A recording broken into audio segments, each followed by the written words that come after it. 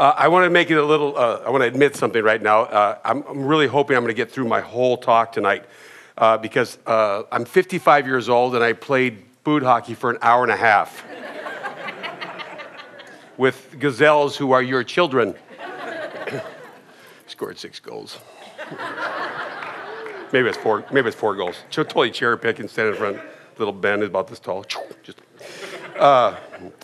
This morning, we talked a little bit about the hurdles that kind of in our path as God calls us into our journey of faith. That there are these hurdles that if we don't get over the first hurdle, we can't go on to the next hurdle, and we kind of stay stuck. And, you know, some people are kind of walked out of that talk this morning going, I kind of like where I am. You know, I'm kind of fine. You know, why do I really need to get over where I am right now? Because I kind of like where I am right now, so leave me alone. Well, that's all well and good, because a lot of Christians, a lot of followers of Jesus, a lot of people of faith just have that notion of kind of good to go. I know enough, I understand enough, it kind of works for me the way I am. Here's the problem. That's all good for you, but that's not what God desires. God desires for something we can't even imagine. What we have now is but a glimpse of where God wants us to be and where God is calling us to be. And some of us need to kind of think about how that might work if we began to kind of take the risk and get over that next hurdle, face the challenge, that spiritual challenge that's a part of our life right now. That's why we did that guided meditation, is that notion of saying that hurdle or burden or issue or concern or frustration or just life issues, sometimes we just need to kind of just hand them off. We need to trust that maybe God really does want to take those from us and help us to deal with those and help us to cope better with them and, you know, help us to get to that place, that next place where we kind of are growing into the fullness of his desire for us. I kind of walked around a little bit and listened to some of your small groups, and you guys were into some good discussions about that. It sounded like it was resonating a bit with where you are. Well, tonight, I want to talk about a little bit what keeps us maybe from moving on to that next place, of where that good-to-go place might be for us, for you, for me. But before we do that, I want us to kind of prepare our hearts a little bit. I told you guys we're going to be trying to do some spiritual practices, some prayer practices. Tonight, I want to do a Lectio Divina with you. Some of you have done that before. It's sacred reading. It's kind of dealing with Scripture kind of in a new way, kind of a meditative way, preparing ourselves and our hearts for God to kind of speak into our time as we listen to and read Scripture. I need 3 volunteers, though. 3 volunteers who actually have a Bible with them, unless you know it by heart, or if you just know Isaiah by heart. Anybody? Okay, 1 right there. You need to look up Isaiah 43, 1 and 2. Isaiah 43, 1 and 2. Another volunteer? Isaiah 43, 1 and 2. See, there's a pattern here. And I need a third. Isaiah 43, 1 and 2. Notice how that works? There's a variety of ways you can do Lectio Divina, but basically what it is, you want to hear a piece of Scripture a couple, 3 times. It's nice when you have different voices actually reading it. And you want to prepare your heart for it, prepare space for God to kind of meet you in the reading. You're going to be in the hearing of it.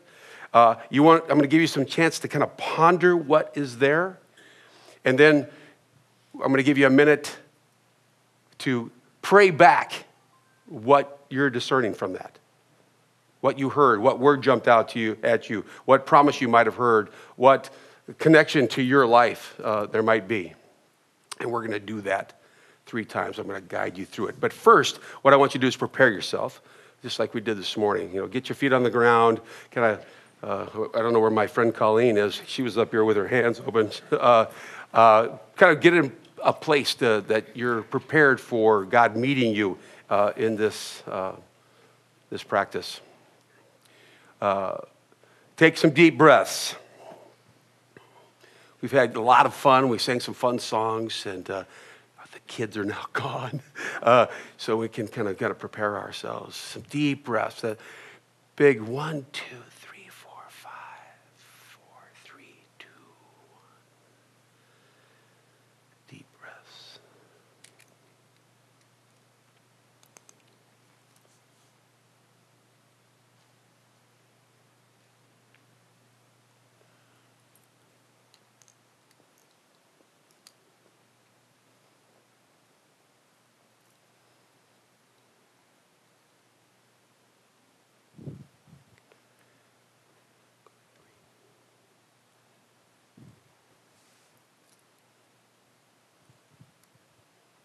But now, this is what the Lord says.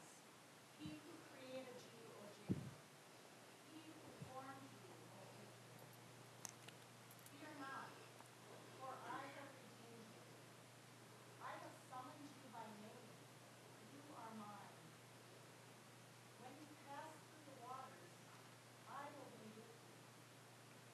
And when you pass through the rivers, they will not sweep over you. When you walk through the water, when you walk through the fire, you will not be burned. The flames will not set you ablaze.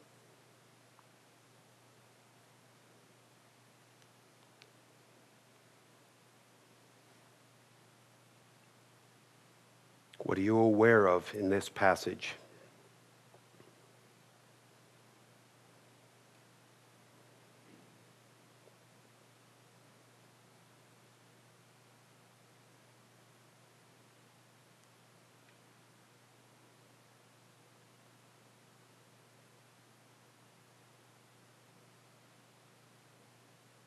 How does it make you feel? Whatever you heard or experienced in the reading, how does it make you feel?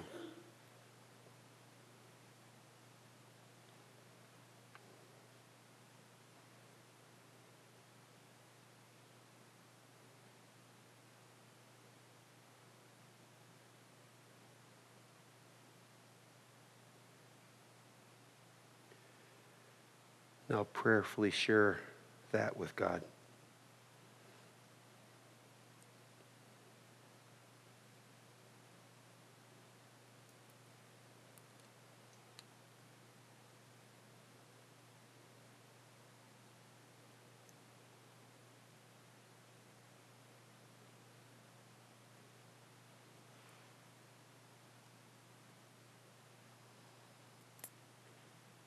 Now hold on for a second to what's your takeaway from that first reading?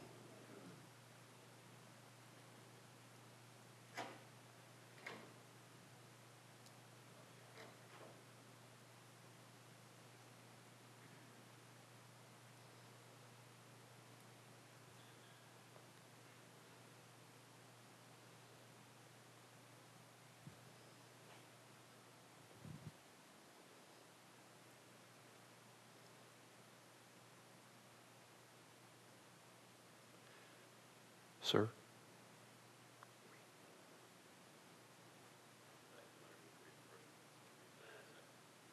43, 1 and 2.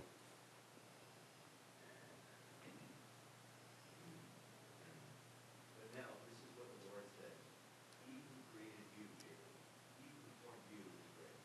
Do not fear, for I have redeemed you. I have summoned you by name. You are mine. When you pass through the water, I will be with you.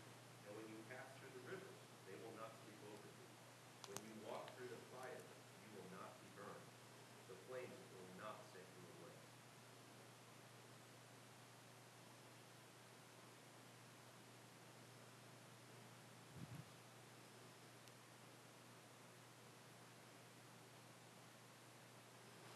What do you find yourself aware of?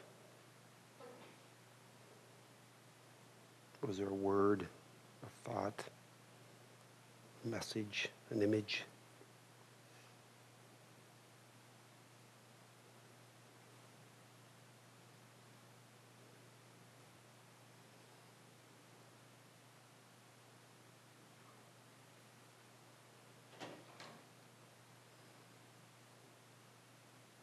Are you aware of a feeling, an emotion?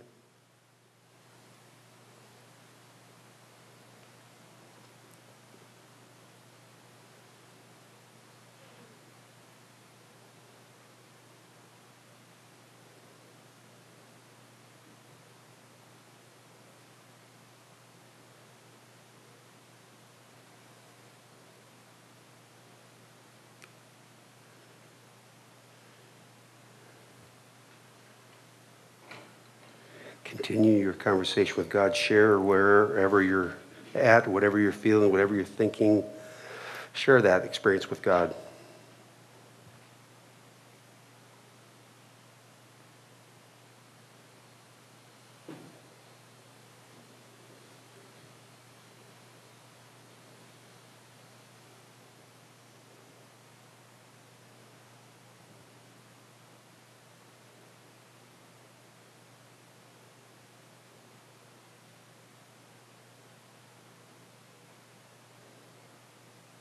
What's your takeaway from this second experience, second reading? Maybe it's the same. Maybe it's evolved into something else. Hold on to that.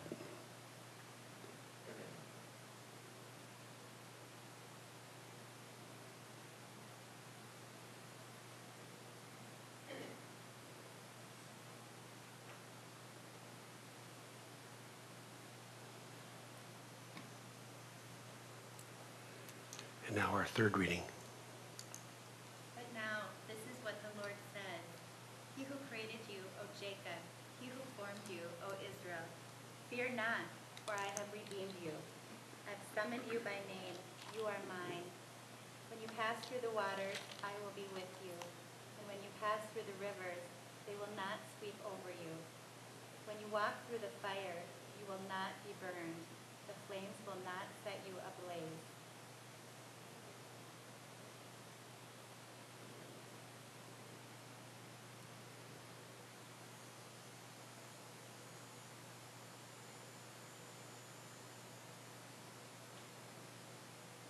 Are you aware of something new in that passage? Something been reiterated for you? Something coming more into focus for you in that passage? God's word for you?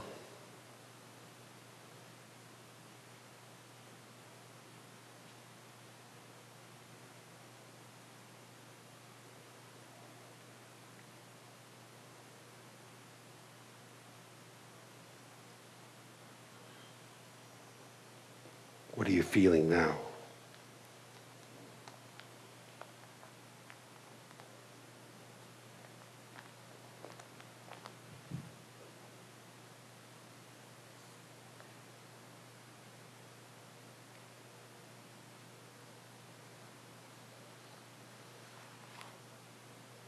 What do you want to share with God about your experience?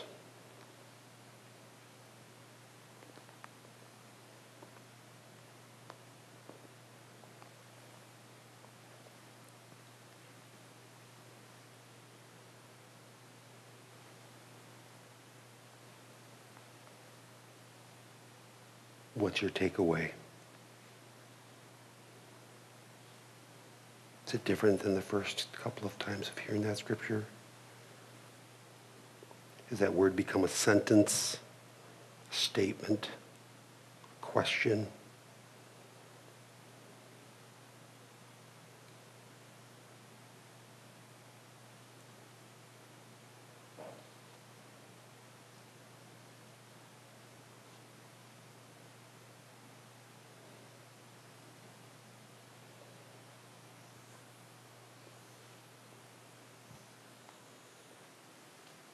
But now, thus says the Lord, He who created you, O Jacob, He who formed you, O Israel, do not fear, for I have redeemed you. I have called you by name. You are mine. When you pass through the waters, I will be with you. And through the rivers, they shall not overwhelm you.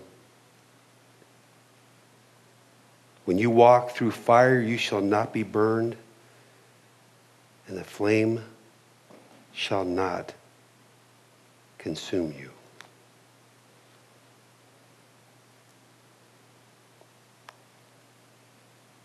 Amen.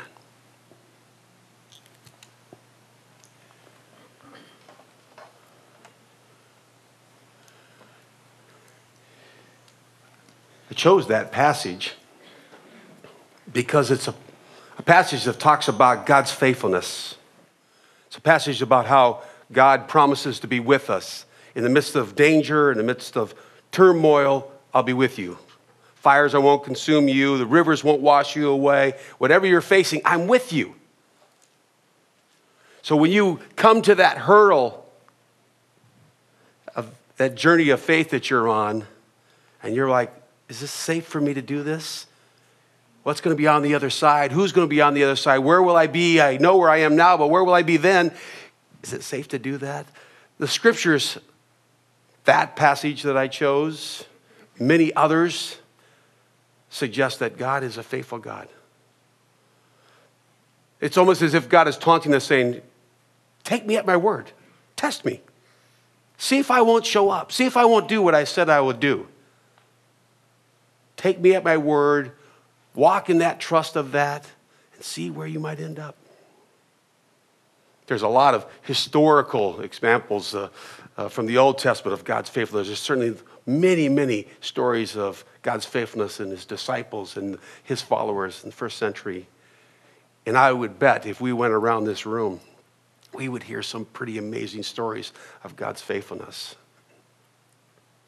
But it's interesting. If you're at all like me, and I've been in the pastorate for a lot of years, and I'm guessing a lot of us are the same, what's happened in the past doesn't always inform my now. And it certainly doesn't necessarily inform my future. It's almost as if I have to make every decision based on the step I'm taking right now. The momentum that's been created by witnessing and experiencing and trusting God doesn't necessarily keep carrying me forward. Sometimes it does, but not always. One of the questions I think Pete asked us to talk about was, at some point, was about favorite movies. Was that with you? It seems like we've been here for like a week already. Maybe because I played Boondoggy for an hour and a half. And I saw the Monument Men the other day. Excellent. And I wanted to see that before we had brought this wonderful speaker in from the Holocaust Museum in Washington, D.C. And she came and talked about the Holocaust Museum and why it's important for Christians to kind of understand what happened in the Holocaust and to stand alongside the Jewish people. And she also actually ended up being a wonderful expert in Dietrich Bonhoeffer, a wonderful hero of the World War II. Not well known in that period, but certainly historically since then. 16 volumes is all he wrote, but he continued to inform us and the generations since World War II. And she shared a story that was found that's not in any of his documents, but that story that he would tell about growing up in Germany in World War II. And he tells the story that right in front of his house, there had been a collision of two military vehicles. One was a truck and the other was a motorcycle. He tells a story about how the mirror of the motorcycle was broken off and it was shattered in pieces. And one of his friends, Dietrich Bonhoeffer's friends, picked up a piece of that mirror. It was all jagged and broken, and he picked it up, and, they didn't have a lot of stuff to play with, and so he got kind of interested in this mirror, and he began to take this jagged piece of mirror, and he would rub it along the bricks of the house or along the concrete of the street, and soon he had taken this jagged piece of mirror and he had formed it into this little circle. And he carried it everywhere he went. And the game was to see if he could take that little mirror and if he could reflect sunlight into dark places. And so that became his game. His childhood game and even into his adult life. He would see if he could get that mirror and if he could find that right angle, that he could shine light into dark places. It's an interesting story. It's an interesting story, too, for people of faith. Why? Because it's interesting, because that's not only what Jesus did. He claimed to be the light of the world, and he was bringing light into the darkness. It was foretold in Isaiah, and certainly talked about in the Gospels. I am the light of the world. If you walk with me, you won't walk in darkness any longer. And if that was Jesus' role in this world, it seems like followers of Jesus, that becomes kind of our role as well. That we are to be about the light, the hope that God has given us into the darkness of the world. But it's interesting. As much as I believe that's true, I believe that's part of our role as followers of Jesus, to emulate Jesus and to bring light into the dark places of this world, to be like that little mirror and catch the light and shine it into the darkness, illuminate those dark places, bring hope. It's funny how much I personally still choose to live in darkness. It's very interesting to me. For a lot of reasons. I oftentimes choose darkness over light. Well, part of it is because I just don't want to live in the boundaries that God's created for me. Even though if I step back and go, I certainly believe that God, the creator of me, and has a purpose and a plan for my life, and certainly believe that if I live within inside the boundaries that God has set for me, I'd probably have a much better life. I've given that speech before. And on a good day, I even believe that speech, and I've certainly passed it on to my kids, because that's what not only a good father does, but a good pastor father does. And I know I do believe that, but yet the choices I make in my life don't always suggest I believe that. We don't always like to live in the boundaries that God sets. I had the privilege of being a chaplain at Ground Zero just 2 weeks after the attack on New York City. I went to be a chaplain to the chaplains, but when we got there, there was a little group of 2 other pastors from the Twin Cities, and we went, and we realized that the chaplains that were there doing their work were not done with their work, and they were not going to be pushed aside because some pastors showed up from Minnesota. They were in it for the duration. And so when we got there, we realized we really didn't have a role there. But what we did was we went and talked to the Salvation Army. It's kind of a fun story. The Salvation Army, I'll tell you just really quick. We went to the headquarters of the Salvation Army and we walked in the front door. And as we walked in, it was this large kind of conference space, and it was all divided up by cubicles, all kinds of walls. You could hear phones ringing all over and people's voices were talking. And we walked up to the front desk and I said to the reception, I said, we're 3 pastors from Minnesota, and we're just wondering if there's anything we could do to help. Voice on the other side of the first cubicles. Also we hear, what? And also we're like, here comes a colonel of the Salvation Army around the corner, and she looks at us, she says, say that again. That made me a little nervous. We're 3 pastors from Minnesota. Is there anything we can do to help? She said, you're not going to believe this. We were just praying that God would send some clergy to help us. We're here. So we ended up getting to do some amazing things with the people that were there serving valiantly. But before that, we figured out to go hang out with the folks at Salvation Army. We realized we didn't have a role. We had been invited, just like everybody at that time, hey, if there was something we could do to help New York City, we would want to do that, like every other American. So we showed up, didn't have a job. So what we decided we were going to do was we would just walk the peripheral of Ground Zero, and we would stop at all the little intersections, all the checkpoints, and we would ask the military, the police, the firefighters, whoever was there kind of guarding that space, is there anything we could pray for you about? We would just like to offer some prayers. So we walked the peripheral of Ground Zero that first day. It took 4 hours. And we heard some amazing things and prayed for some amazing things. And there's some great stories that came out of it. But one of the things that happened was as we got on the water side of Ground Zero, there had been a conference center, and there was a courtyard that was set up, and it was one of those areas where people had left all kinds of signs and all kinds of gifts and flowers and things like that. And we just paused to say a prayer for all that that represented. And all of a sudden, there was this couple that was standing there. Now, we decided, even though I'm a Protestant pastor, we decided we were going to wear clerical colors because it would make us easily recognized as clergy. Which I'd never worn before, which I'm thinking, that's a pretty sweet deal. Get you on buses for free. Who knew? But we were positive, and all of a sudden this couple came up, and they were saying, they had gone to school in New York City, and that they had come back because they were going to spend some of their vacation dollars there to kind of help the city. They'd come back.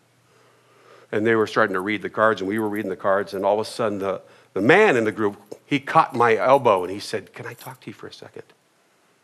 Actually, he said, "Father, can I talk to you for a second?" There's lots of those stories that come out of that about becoming Father Jeff. You ask me about it at lunch or something sometime. There's some funny, great stories. But a lot of very serious stories. Well, this was one of those serious stories, and he said, Father, can I speak to you for a second? So pulled aside. I said, well, I'm actually, not a priest. I said, I'm a Protestant pastor. He said, I don't think that matters. Okay. He says, I need to offer confession, and because I need resolution. I said, oh, okay. I said, well, let me explain how this kind of was going to work, because it's going to be a little different if you're Catholic. And he says, I don't think it matters. I said, okay. So he starts telling me the story about the fact that he's been having an affair for 5 years and is still in this affair. And he says, I just need to be forgiven. I said, well, it's a little more complicated than that. I said, have you told your wife? No. So you're still not reconciled with her? No. He says, I just need to get reconciled with God. I said, I don't think that's how it works. So we started talking about it. He goes, well, can't you just forgive me and I can move on? I said, you plan to leave this relationship? No. So it gets more complicated than that. I said, there are boundaries that God has set for us so that we can experience the fullness of our marriages, our life. He said, yeah. And I said, I don't think you can just say, yeah. I mean, he goes, so are you going to help me or not? I said, I'm really trying to. So here comes his wife. So I signaled my other pastor friend and I go. He takes her and goes, let's go look over here. I said, here's what I think you need to do. I think you need to spend some time talking to your wife. I think you need to ask for grace and mercy from her first. I said, because God's going to be a little easier on you if you really come to him and ask for his forgiveness. And I'll never forget his look on his face, because what he said was, I'm not ready for that. And they walked off. And I have thought about them many, many times, about whatever happened with them. He wanted to be in a relationship with God. He wanted reconciliation with God, but he didn't want to live in the boundaries that God had set for him in his marriage, and I'm going to guess maybe in some other aspects of his life. He was still living kind of in the darkness, kind of just where he was stuck. You see, if we really want to experience the fullness of what God has for us, we have to live within the boundaries. I had the opportunity to go to Juneau, Alaska, the summer before my senior year in high school with an organization called Teen Missions. It was my very first kind of real away-from-home mission experience that who knew that God was going to prepare me for many, many, many others after that. So we were gone for 2 months. we got to Juneau, Alaska, we were staying at a place called Echo Lake Bible Camp, and it was about 90 miles outside of Juneau. It was out in this rural area, surrounded by mountains, right on the ocean. It was just an incredible place. I happened to be in the camp director's office, and I was looking at an aerial photograph of this camp. And I noticed that up on one of the mountains was a lake. And I said, wow, there's a lake at the top of that mountain. Amazing. What's that all about? He goes, as far as I don't know if anybody's ever been up there before. I said, what? Uncharted lake? We could be adventurers. We got one day a week every week. And so I talked our leaders and the camp director into letting myself and 2 other guys go find this lake. And they said, but here's the deal. You have to be back before it gets dark. Okay, we can do that. How far away is that? We have no idea. No one's ever been up there before. But can we name the lake after us if we find it? He goes, I don't know how that works, but sure. So we set off early in the morning. But we've got to be back before it gets dark, because in Alaska, out in the wilderness, when it gets dark, it's dark. We're going to run up that mountain, go find the lake, claim it as our own. We'll be back before dinner. So we set off. Well, the brush and the woods and the rocks, and a little bit rougher terrain than we thought. So we are trying to make our way. We're trying, because we're going to find a lake that no one's ever been to before. It'll be the most exciting thing we've done to that point. We can't find it. We search, and we're like, we need to start heading back, because it's going to get dark. We better start heading back. It's got to be here somewhere. Remember they said we have to be back before it gets dark? Really? Can't be 5 minutes. Got to get back. So we give up the hopes of seeing this lake, and we start heading down. But as we're heading down, we're realizing it's getting dark fast. We're thinking, oh man, we're going to be in so much trouble if we don't get back down. Not to mention the fact that we're going to be out in the Alaskan wilderness overnight by ourselves. We're more worried about the people who are going to do to us than anything in the wilderness. Well, at one point, we realize we're not going to get down. It's pitch black. We're now holding hands so we don't lose each other. And we're walking down. At one point, I really believe, and still to this day, years and years later, still think I heard the word stop. So I said to these guys, I said, you know what? We don't know where we're going. It's pitch black dark. We're already in trouble. Let's just hang out here till it gets light. So we did. We sat down. And we all kind of slumbered a little bit. I'll never forget when it became first light, we thought we better just book back down. We stood up. And as we stood up, from here to Scott, about a 200-foot drop. See, we weren't going down. We were cutting across. In the dark, we had lost our way. If we'd have gone any further, I don't know what tragedy would have happened. Actually, that might have been better to fall than to face the camp counselors, but we got down and we survived. But outside the boundaries, you stumble around. You can fall. You can find yourself in a place you never intended to be, just like we did. Sometimes we find ourselves not experiencing the light that God desires for us because we just don't trust God enough. We know what he says. We've maybe even experienced the taste of what he is willing to do in our lives. We've seen and heard the testimonies of other people, but we just don't trust him enough. God doesn't always do what I want him to do. He doesn't always act the way I want him to act. He doesn't always fulfill his promises the way I see it, imagine it to happen. Well, if we're going to reflect God's light, the light that Jesus exemplified in his life, then we need to begin to live our lives in such a way that God can become that light to our life. And as he illuminates our path and becomes a light to our feet, as the scripture says,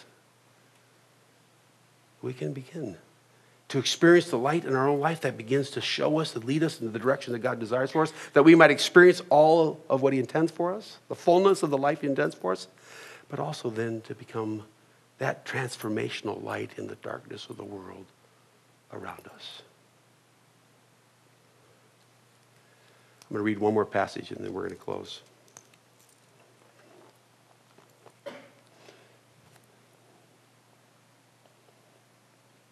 The people who walk in darkness have seen a great light.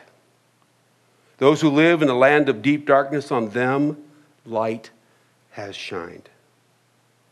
You have multiplied the nations. You have increased its joy. They rejoice before you as with joy at the harvest, as people exult when dividing plunder. For the yoke of their burden, the bar across their shoulders, the rod of their oppressor, you have broken as on the day of Midian. For all the boots of the trampling warriors and all the garments rolled in blood shall be burned as fuel for the fire. For a child has been born for us, a son given to us, and authority rests upon his shoulders. And he is named Wonderful Counselor, Mighty God, Everlasting Father, Prince of Peace. His authority shall grow continually, and there shall be endless peace for the throne of David and his kingdom. He will establish and uphold it with justice and with righteousness from this time onward and forevermore. The zeal of the Lord of hosts will do that. God is trustworthy. He's still speaking into this world. That's where forevermore comes from. He desires for us to experience the fullness of the life that he has in store for us. And the ways that we do that is by learning to trust him, living inside the boundaries that he's created for us. And if we do, we will become lights to our family, to our spouses, to our friends, and to the world that God has in store for us. Let us pray. God, we're grateful. We're grateful. We're grateful that not only have you given us this life, but you have shown us how in your Son, Jesus. And you continue to desire to lead us and to guide us. Help us to understand the boundaries upon which you have called us to live the lives that you've called us to live, that we might truly continue to bring your light into this world and to experience the fullness of that for us ourselves. For we praise these things in your Son's name. Amen.